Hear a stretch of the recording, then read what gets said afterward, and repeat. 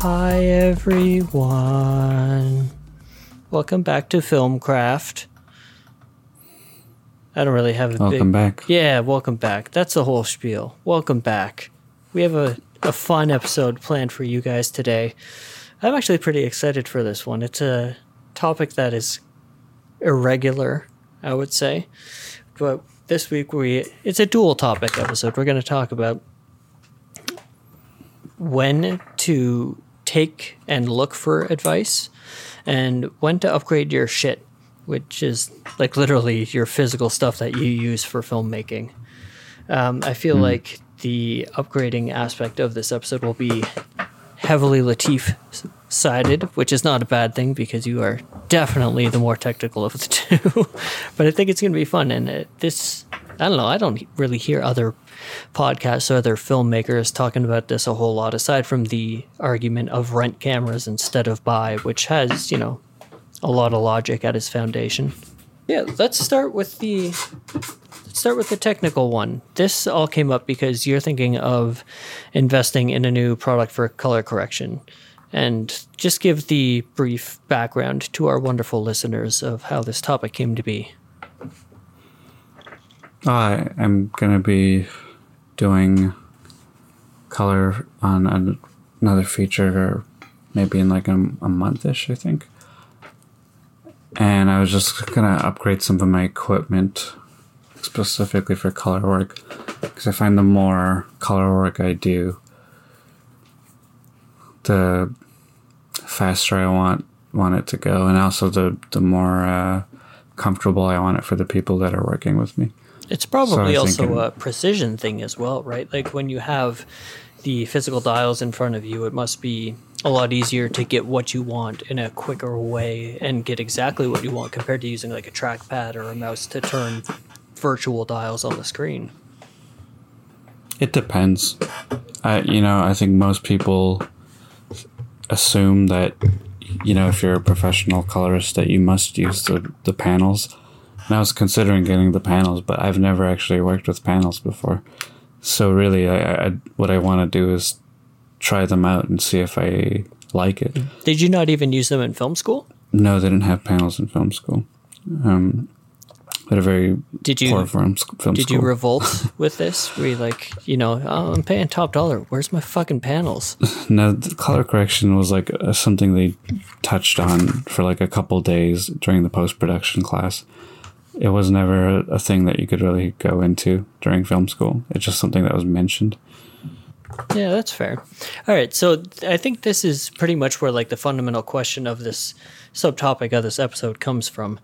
You are a colorist. You do a ton of color just as your quote-unquote day job, right?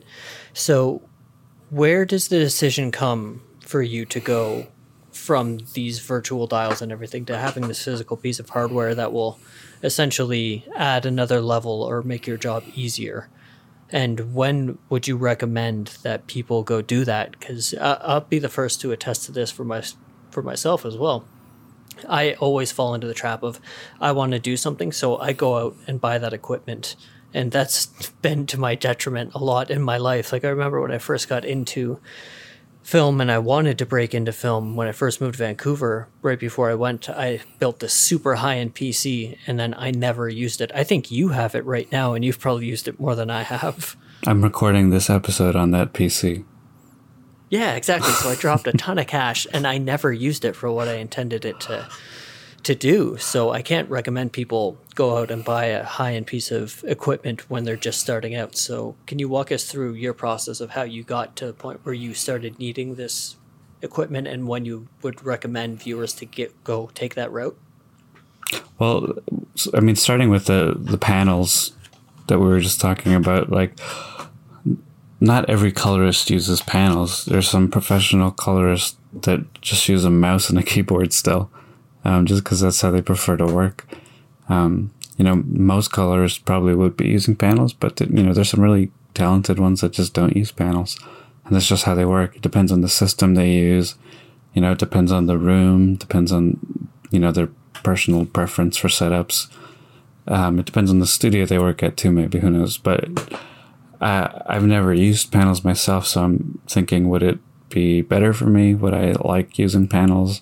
I've been doing mouse and keyboard myself, and I don't find that I don't find there's anything that I'm not able to do. I think the panels, they give you a much finer touch, and they also make things a little faster. But if I take the time with the tools I have now, I can probably get the same result. But I think it's partially about like speeding up the workflow and maybe doing things so they're a little easier for myself.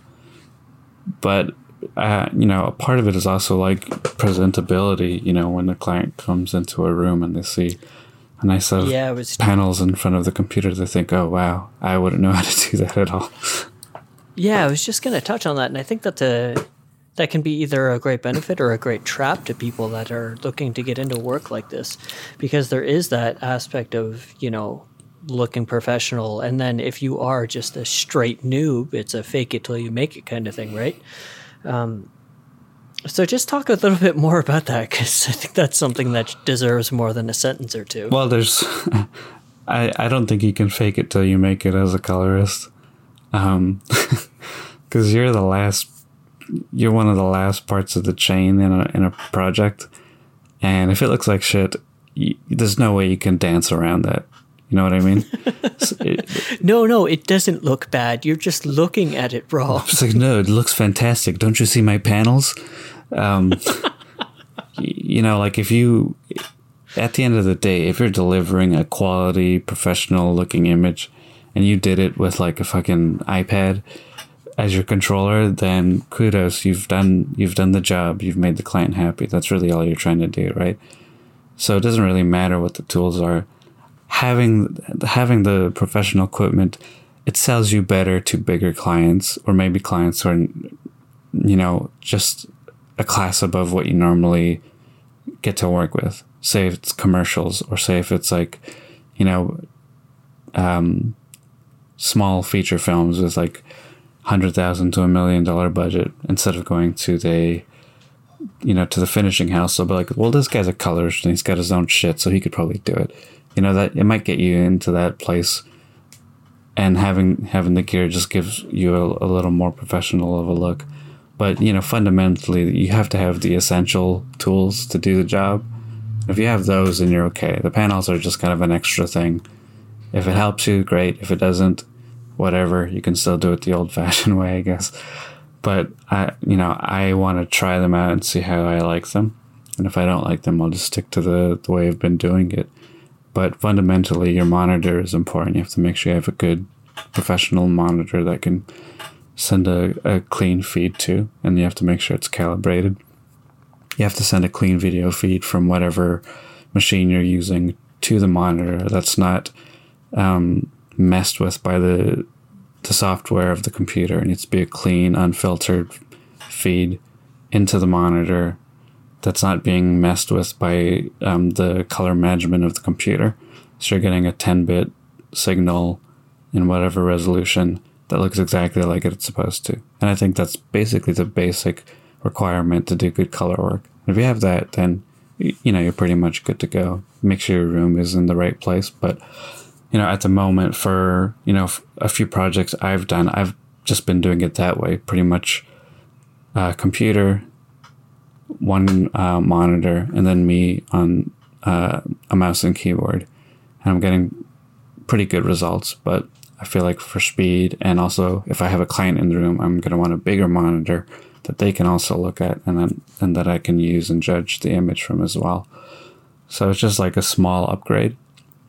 But I've gotten little like pieces of equipment for that as well, that I think will just speed things up, like a little SSD that I can put footage on, and put like project files so they load faster and stuff like that. But it felt like the right time, because I'm about to start another feature film, and I figured I might as well get through this one pretty quick, because it's a very low budget project, and I don't want to spend too much time on it. So I gave them like a schedule and of how fast I'd like to get it done and not spend too much time, because it is a flat rate. So it's really just about trying to make sure it's all done pretty quickly and stuff like that. Totally. I think that's very sound mind of you. So just to kind of shift the conversation into more of a generalized area, let's move to the topic of camera. Because I think that's something where, obviously being color is very, very specific, and being a colorist and upgrading color equipment only pertains to colorists, right? But with cameras, that's going to pertain to anyone who's obviously a cinematographer or anyone that just wants to go out there and try and shoot some shit, right? Yep. So when would you recommend people actually go out there and get something decent? And, if it's someone that's... No, let's just stick with that. When would you recommend someone goes out there and gets a decent camera? Well, I think if you don't have one, that's probably a good time to get a camera, because if you're going to shoot anything, you need one. Well, I guess even from there, define camera. Like if it's a total noob, how much should they drop on a camera? I mean, you could get a decent mirrorless camera for under $700 used, which will be plenty enough to shoot whatever you want. For early stuff, it's not going to go to the movie theaters, right? If you're making short films and stuff like that, stuff that's going to web and film festivals, you could get a decent mirrorless camera. You can get a used Sony A7S.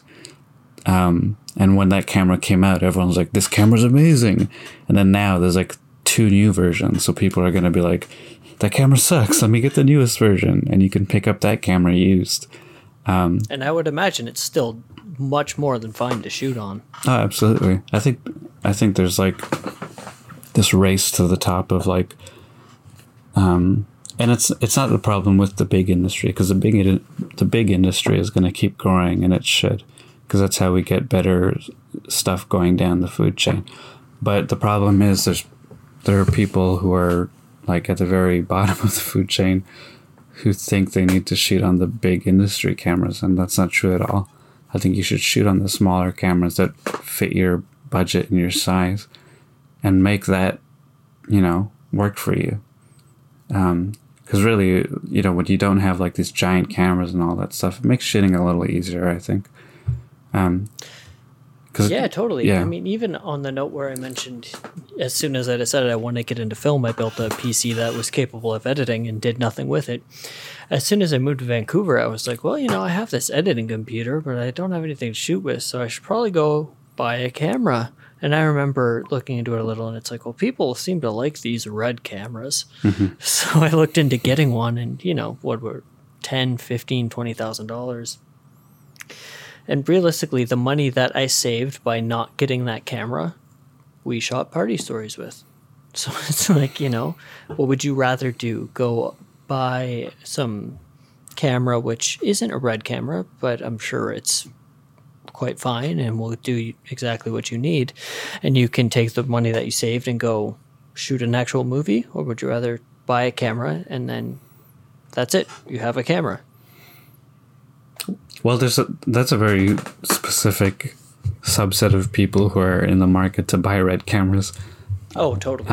I think a lot of times it will be like, younger cinematographers who want to make an investment like that, but I don't really think there are too many people who are going to gun for the red camera on the lower levels, but they'll want to shoot on those cameras. It's a tempting thing too, though, right? Because you look at it and it's like, oh, this is the industry professional that are Alexa, right? So even if it came down to something where it was like, I'm going to shoot a short, I want to rent an Alexa, and it's like $1,000 a day. To your point, you can buy this camera for $700, which will do you just fine. Yeah, that's probably a better decision. But that's also something that you have to kind of know and research. I think that's why it's important to play with equipment and rent something for a day, even if you're not shooting anything, and just see what you can do with it. There is a technical aspect to filmmaking. I don't think you can be a filmmaker and not know anything. You have to kind of know something about the actual technical craft of filmmaking to some capacity, because if you're going to be creating images, you should know how they're captured, even in the slightest smallest way. So like testing a camera or just like testing something and then like playing with it in an editing platform or something is crucial, because you may not be a professional and you may not get the best images, but you can kind of see where it starts and where it comes from. And then you can start to see what the big differences are between the little cameras and the big cameras. There's tons of footage online that you can get from the big cameras that you can play with. You can download red helium footage if you want it. There's samples on the internet. You can get Blackmagic footage. You can get Sony, Venice footage if you want it. There's examples online. You just play with those images and see what the differences are. It's really up to you. Like I wanted to test what ProRes RAW looked like, so I got some ProRes RAW files off the internet and started messing with them. So it's really just about trusting your actual experience in your eyes, as opposed to trusting what everyone is telling you. Because, by all accounts, a lot of people might say, man, the Sony FS5 is a garbage camera. It's no good. You can't use it to shoot movies. But if you haven't shot with it and you don't really know what the footage is capable of looking like, then there's no way you can actually know. So it's really just about testing it. And I've gotten to the point where I think the FS5 is the perfect low-budget camera to make movies with. It's really like the right size. It gets you the right kind of images, and it gives you the best quality for the actual size. So, learning that stuff takes experience and actual attempts at it. But if you don't do that, then you'll never know. So, in regards to upgrading your camera, rent something if you think about buying it, and shoot something with it. Because a day rental for a small camera is going to be like less than $100. So if you're willing to like do that little test with it, then you'll really know what you're getting into. So, I recommend not buying at the very high end, because you probably won't even be able to handle it when you do post-production, but buying something, low to mid-tier that kind of meets the needs that you're looking for. Are you going to shoot slow motion? Do you want it to be a very high resolution for whatever reason? What are the reasons for getting a camera? I think really you have to ask yourself. But the upgrading thing is also going to play into the longevity of the camera, because we have an FS5, but there's a new Sony camera in the same size that's being released by the end of this year. I think it's a full frame Sony camera, and to me it's like, oh, that looks like a great camera. I'd love to shoot on that. But part of me is like, well, there's tons of juice left in this camera, and we haven't even shot RAW off of it. So we haven't even used the camera to the fullest potential. But there's already another camera coming out, and I don't even think you would have to upgrade to that for a long time. Yeah. Yeah, totally. I think it's important to do your research, but also do your research with kind of marketing in mind, right? So going back to the example of the Red, they have a lot of marketing and a lot of kind of, I guess, camera industry pull. They got basically the big swinging cock in a lot of ways. So when you're looking into what should I get, and you Google best camera, best this, best that, and those keep coming up. Those really are the best cameras in a lot of ways, but also keep in mind that they just have the most visibility too. So don't be afraid to dig. And I can't say the amount of times that people have seen What We Don't Say, whether it be the full movie or the trailer, and we get messages where it's like, this looks amazing. What did you guys shoot on? And we say, Sony FS5. And without fail, every single time people are taken back, because you can tell they didn't think that this kind of camera could get that kind of image, and for sure they thought we were shooting on a Red or an Alexa or something like that. But technology has a lot more capabilities than we give it credit for, and especially stuff that isn't the extreme high end. It can still definitely do what you need. Well, if there's errors, it's usually human error. It's not the equipment. It's very rare that the equipment's just going to be like, I'm going to give you shitty images over and over again. if you're consistently getting shitty looking footage, it's because you're not really doing your job. You're not like, I don't know, lighting properly, or maybe you're just a bad filmmaker.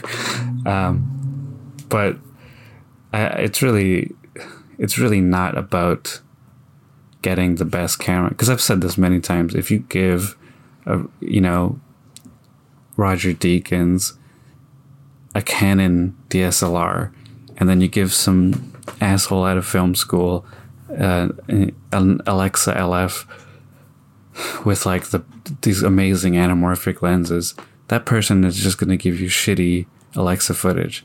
And Roger Deakins is going to give you really, really beautiful footage. And you're probably not even going to know what camera it's shot on, because he did everything else right.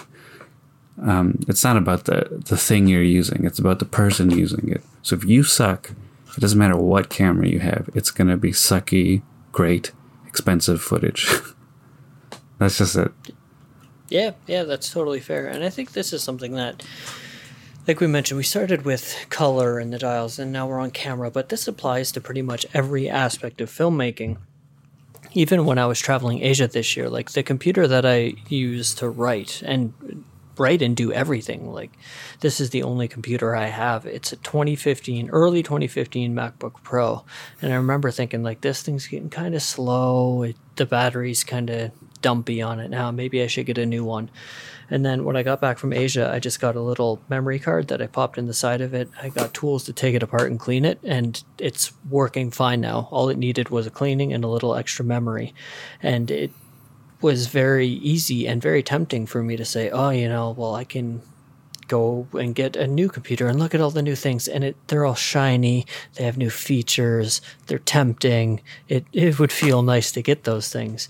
But really ask yourself, like, what do I need to do? And when I sit back, aside from that one short I did like a month and a half ago, all I use this computer for is my daily life. So like internet browsing, some light writing things that aren't film, and writing screenplays. And I do not need a high-end computer for that. This 5 coming on 6-year-old computer will probably, if something catastrophic doesn't happen to this will probably last me another 3-4 years if that's all I need it for. Yeah, it's really just like, I think there's a bit of like seeing what other people are using and doing and stuff like that, and being a little jealous as well. Because like there have been times where I've seen like cinematographers using like Alexas and these big cinema lenses and anamorphic lenses and all this other crap, and I'm like, what would I do with that? I wouldn't even know where to start. And I have two reliable lenses in my kit, and that's all I ever use. I have maybe 2 other lenses that I maybe use sometimes, but in reality, everything I've ever shot has been on 2 lenses and the same camera. And I've managed to, do a decent amount of work where no one's been like, this isn't good enough. You gotta be, or a client's like, I'm not happy with this, or it doesn't look right, or something like that.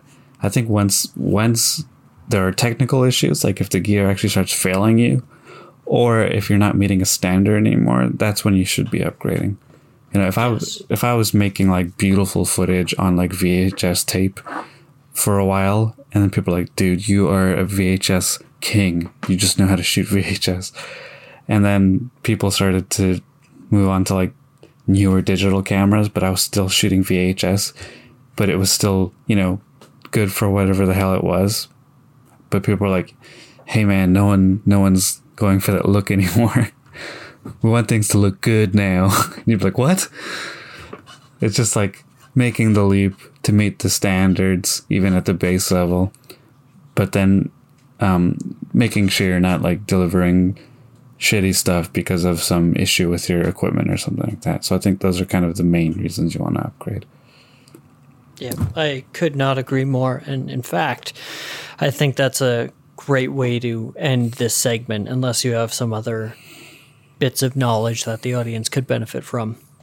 Just be careful. Even, yesterday there's a sale on these like HDMI SDI transmitters, and they just have knockout reviews from everyone that's used them. They're like, these are the best receivers ever. They transmit video over 400 feet, and they're like $200 off. And I was like, holy shit, that's awesome, because I could use them. It'd be super useful to use. But a part of me was like, well, how often do I need those? I don't see myself using it that much. So I just kind of like had to step back and say, like, all right, you don't need that shit.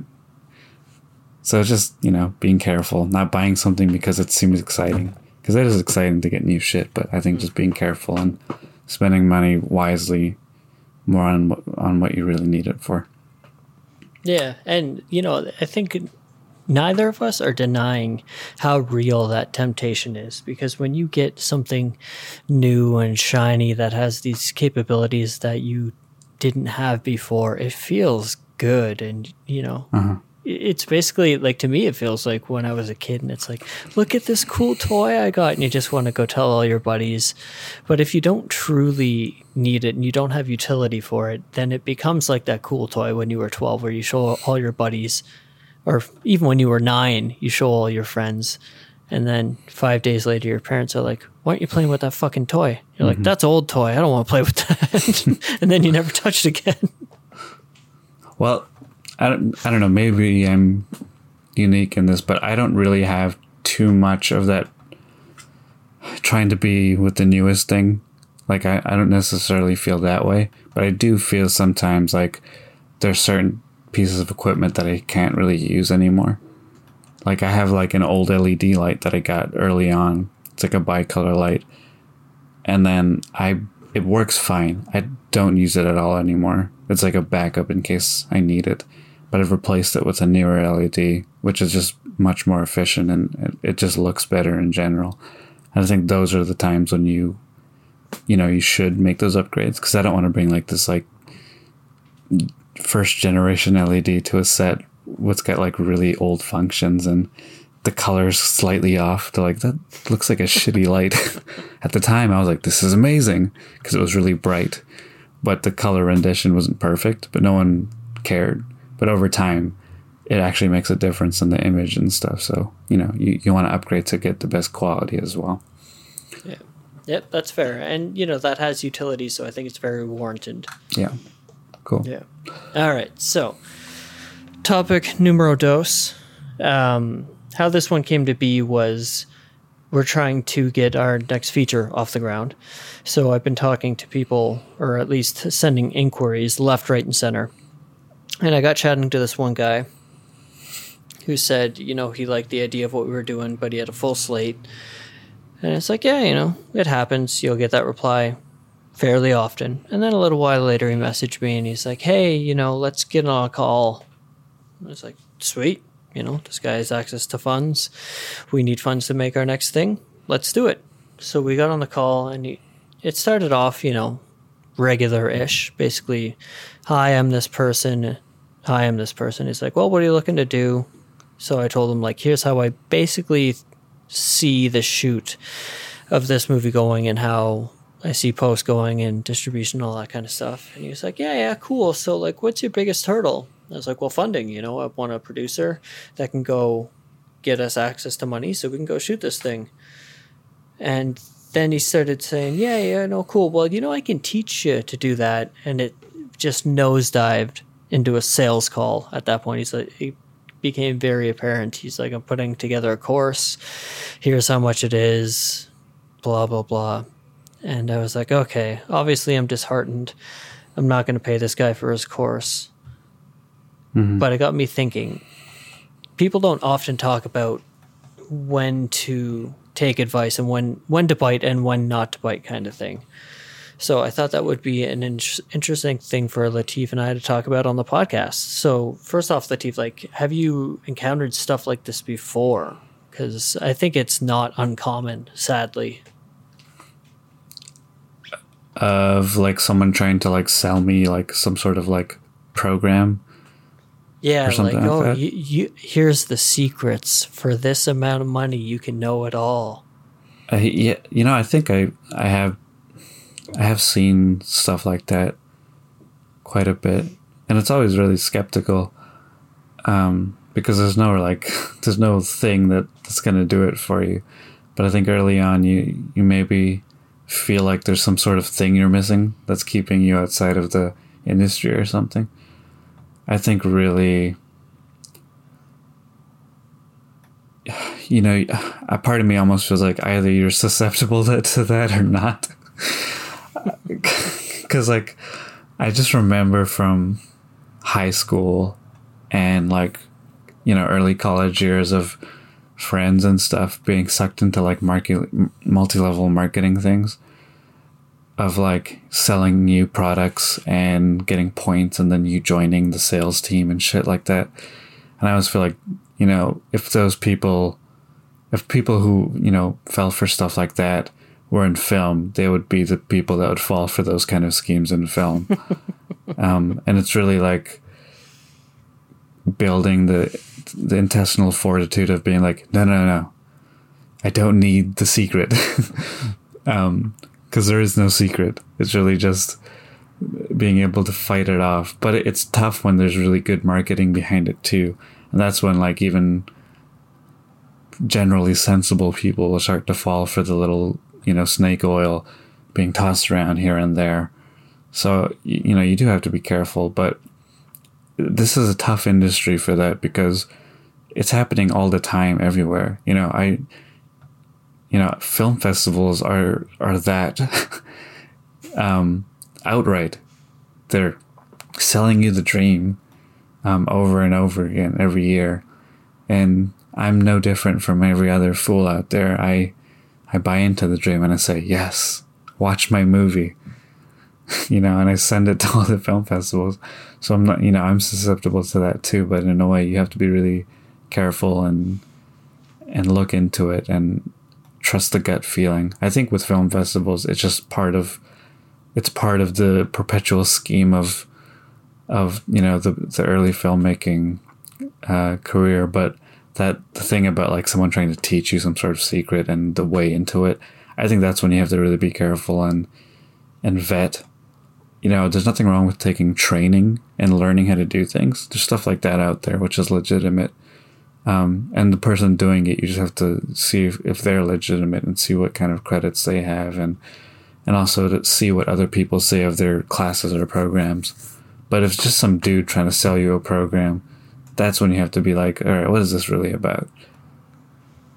Yeah, totally. I mean, in this circumstance, the dead giveaway was that as soon as he said, I have a course and here's what it is, I was like, oh, yeah. And I kind of played along because I just wanted information. And honestly, a big part of me was we could talk about this on the podcast. So it's yeah, tell me everything. So he's yeah, so, I'll just teach you how to produce movies and how to raise funds. I'm oh, okay. So do you have a course outline you could send me? I'd be really interested in reading that. He's well, there isn't really a course outline because it's very one-on-one but it's 8 weeks. Oh, okay, cool. So, just where can I find some more information about it? It sounds really interesting. And he's well, I'll tell you the information. All there really is a PayPal link right now. And you could just see this thing nosediving into the fucking ground. It was kind of great, actually. But where you mentioned film festivals are kind of that chasing the dream, I think it's a really good example of just sitting back and analyzing risk. You're basically assessing, is this legitimate? Is this going to realistically further what I want to do in any way? And answering those questions can be really, really hard because, in fact, this industry is really, really hard. And that's why it's so tempting when someone comes by and they're well, it's actually not that hard. And I can show you how it isn't that hard, because the idea of having this cure-all or just this, if you only knew this one thing, you could do it it's great to fantasize about it, right? Yesterday I didn't know, but today I'm learning and tomorrow I can do. How great does that sound? But it's unrealistic to a huge, huge degree.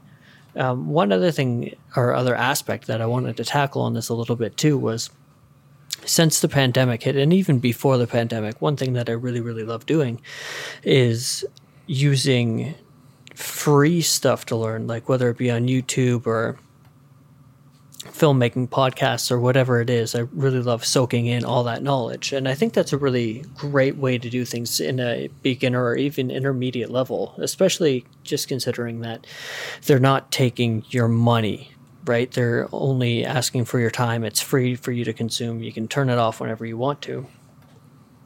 Mm-hmm. But since I've done so many of these things, and I did a couple of them through VIFF recently, Vancouver International Film Festival, I've started realizing that the majority of the things that are said in these, I already know, and it's already been, I've heard them multiple times through other talks and kind of already internalized them, so I feel like I truly know and understand them to a degree. So the thought came to my head of, like, when do you stop taking in these avenues of knowledge? And to me, the answer seems to be just when you're hearing something over and over again and you feel like you truly understand it. Because there's a difference of, like, hearing something over and over again or hearing something and reading about it repeatedly and recognizing the words versus hearing about it or reading about it and internalizing, understanding, and adapting it to the work you do.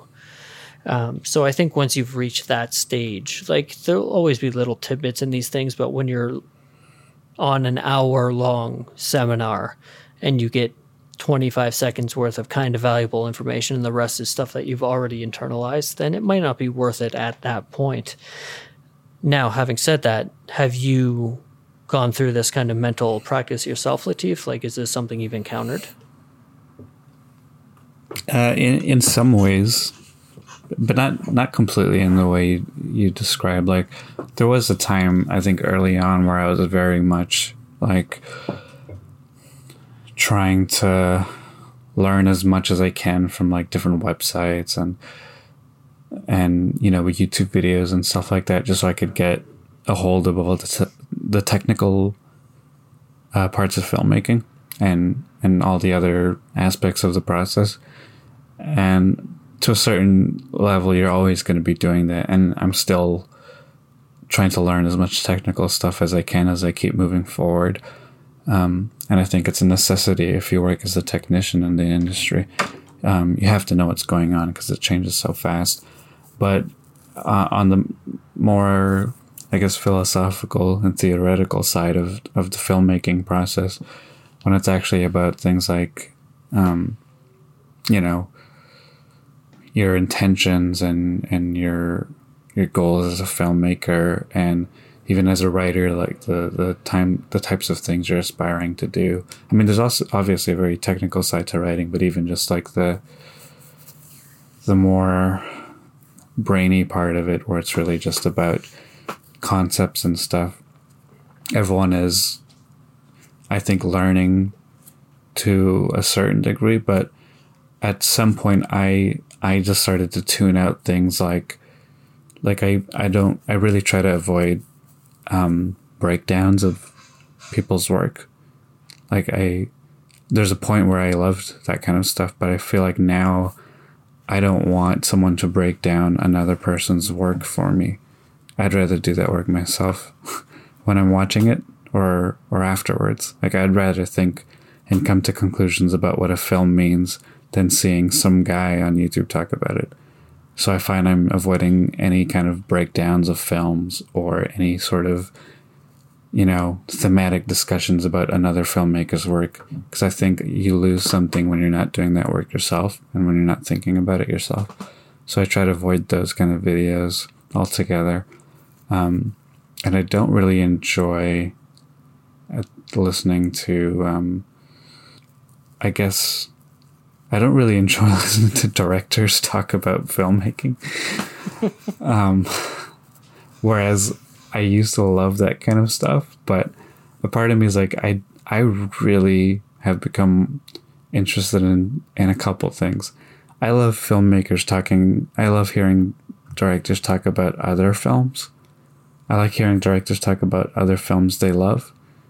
Because I find that kind of nice. It's really like, they're really talking about, like, why they love movies in a way, Like if there's one person I could never get tired of listening, it's Scorsese, because he's usually always talking about someone else's movies, and I find that so kind of sweet in a way, because he just loves cinema so much. He's like, oh, I'm going to talk about, Pressburger, or Fellini, or Rocco and his brothers, or something, whatever. He'll mention just like things he loves, and I love hearing filmmakers talk about movies they love. And then on the other side, I love listening to technicians in the film industry talk extremely specifically about the thing they do. That it's so kind of nuanced with the technicalities of the specific part of the filmmaking that they participate in. So it could be like, a colorist talking about color workflows and color science, and introducing like there's a new Academy color workflow called ACES, and it's such a specific thing that people who do post-production and color work would think about, and I find that very interesting, because it's something that I want to try using, and I love hearing people talk about stuff like that. So it's very technical. So the thing I don't really like to listen to anymore is directors talking about their own movies, film analysis stuff, and I find that I'm not really interested in, I guess, even just general filmmaking stuff. Hearing about like how to do this or how to do that. If it's not incredibly technical, I find I don't really want to listen to it, because it doesn't seem useful anymore. If it's not information that I can do something with, then I try not to do anything with it, because it feels like a waste of time. I guess I've broken it down to it's either educational or pure entertainment. Yeah, I would say that's totally fair. Another thing that comes to mind along with that, especially when you mentioned YouTube, was I find it very self-satisfying in a negative way to watch harsh critiques of movies, especially ones that I really don't like myself. Mm-hmm. But at the end of the day, like, I was thinking about it the other day, I don't know how much I really take away from it on a filmmaking level, past like the beginner stages of when you'll listen to some of those and they do have some notes on, why something is just terrible. But it's really important to remember that hindsight is 20/20, right? It's so easy to watch a movie and tear it apart and be like, what a piece of shit. This didn't work. That didn't work. Why didn't they do this? But unless you're Sharknado or something, everyone's trying to make a great movie.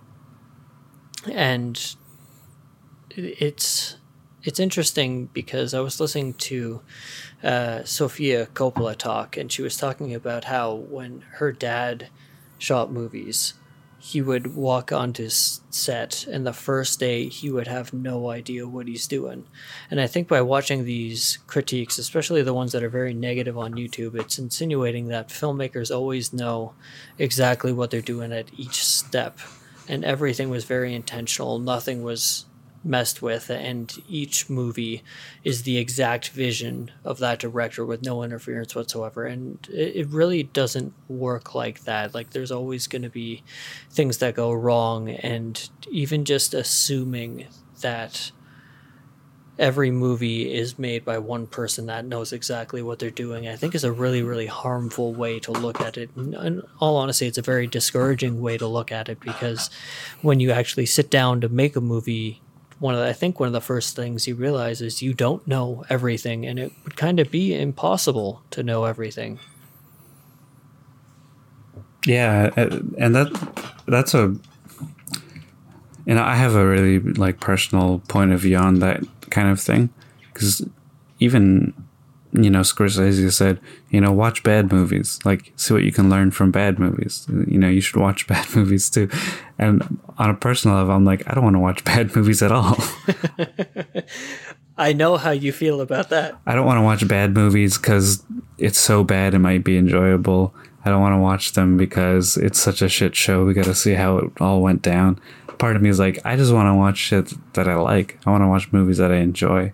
I don't want to be squirming through a movie or like kind of like half laughing at it just because, you know, I'm going to be gone one day. I'd like to like fully enjoy the experiences and really have like impactful experiences with films. And also everything you watch like does something to you, whether you believe it or not. Like every single thing you take in does something to you, from the music you listen to the podcasts you listen to the movies you watch. You know, all this culture impacts you in some way. So part of me is like, I just don't want to watch the stuff that I'm not interested in, because even if someone says it's amazing and I should watch it, if I watch it now, that's going to have impacted me as well. So I don't want to take that in. I just want to let like my experience of the world be dictated by how I react to it. If I think I should do it, or if I feel like compelled to do something, I'm going to let that be the guide. And this might sound a little kind of closed off and put me in a bubble, but I don't even like when I'm recommended things to watch. It's a nice gesture from whoever is recommending it, obviously, but a part of me is like, you know, the thing I'm choosing to like spend time and be with and really think about is going to be so influenced by my mood, by the music I listen to, you know, by how I'm feeling during the time. And that's going to really be the best compass for me to like pick what to take in. You know, like I loved listening to Script Notes for so long as a podcast, but you know, a part of me is like, well, I don't even know if I want to keep listening to Script Notes that much anymore. There's obviously tons of useful information and stuff, but at some point I have to make my own choices and to go off on my own. I think there's only so much of that kind of thing you can take in. Yep. Yeah, I would say that's pretty fair. So what do you do when you come into those feelings of like the knowledge I'm gaining from this might be waning, like that old, you know, law of diminishing returns? Where does your mind take you? Well, I think it's kind of a good thing in a way. It's a bit of a victory. Like you don't dwell on it too much. Like I'm not like having like painstaking nights where I can't sleep because I'm thinking of not listening to an episode of Script Notes or something. Like I've missed many episodes, and usually I'm just listening if there's something that's like, that sounds interesting to me, then I'll download an episode. But I think it's almost better because I'm really focusing on what I feel like I need more of, and not taking in what I think I don't need. And that's not, it's not just pertaining to Script Notes, it's just anything in general.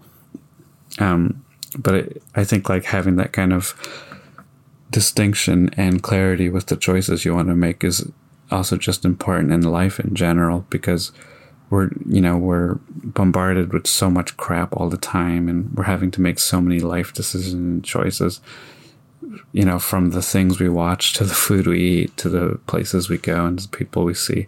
I think when you break down all that and just simplify things and really be like, you know, I all I really need is this, and I think I'll be okay.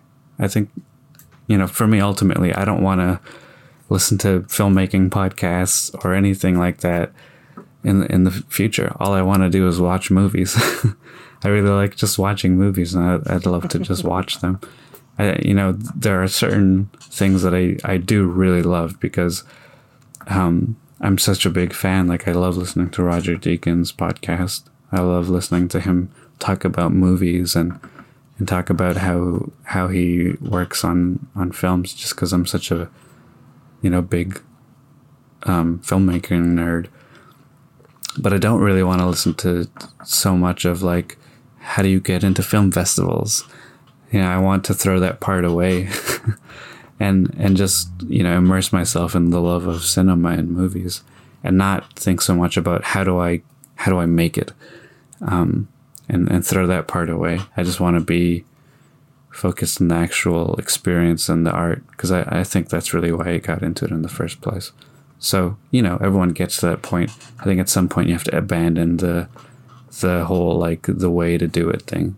This kind of circles back to the the very beginning of this topic, where it's like, when do you stop? And I think it's really when you're tired of it.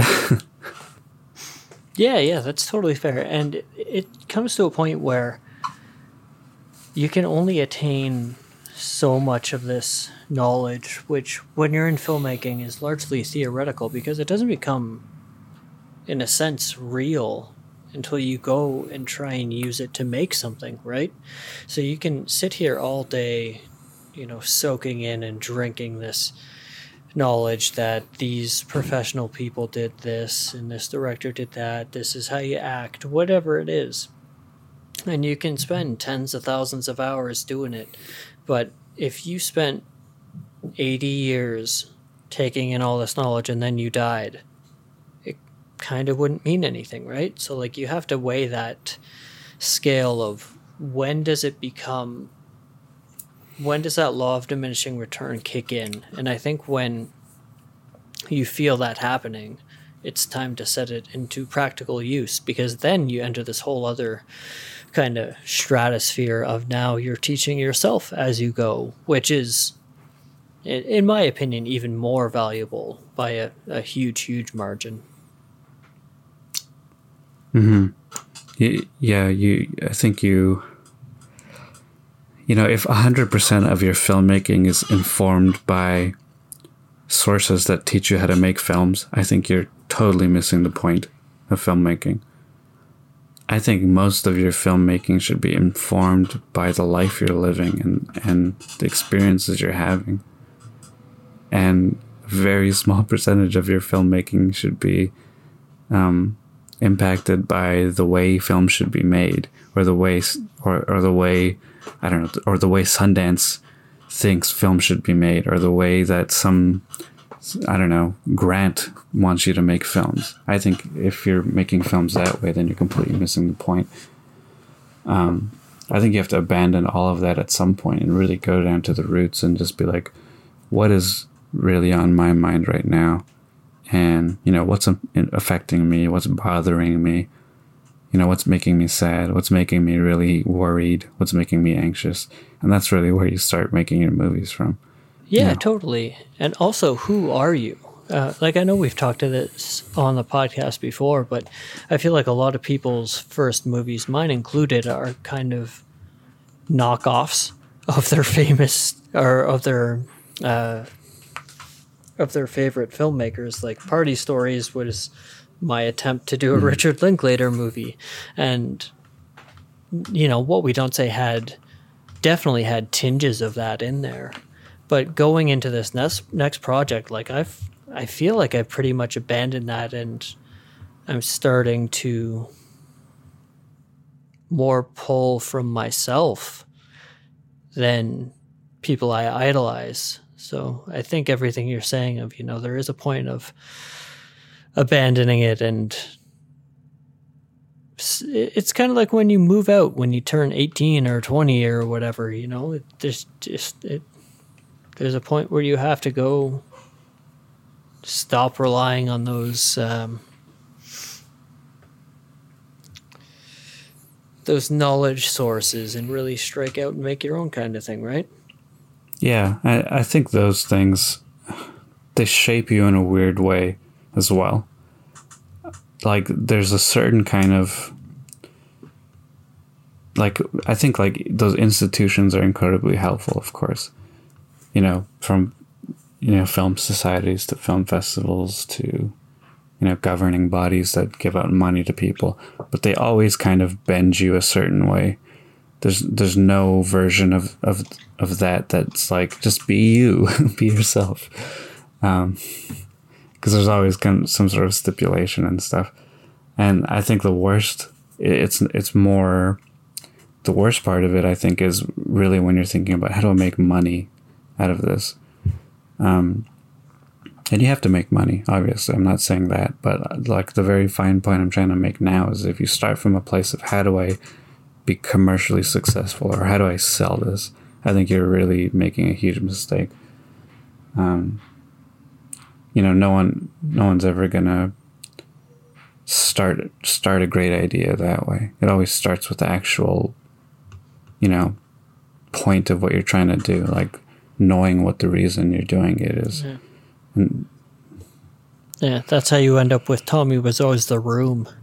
yeah, I mean, I didn't even know what his intentions were anyways, but yeah, I think, that trying to make something commercially successful, I think, is always a weird way to start anything. I always kind of like look at that as like a bad starting point. If the meeting is like, now we got to make this commercially successful, like how the hell are you going to do that? Yep.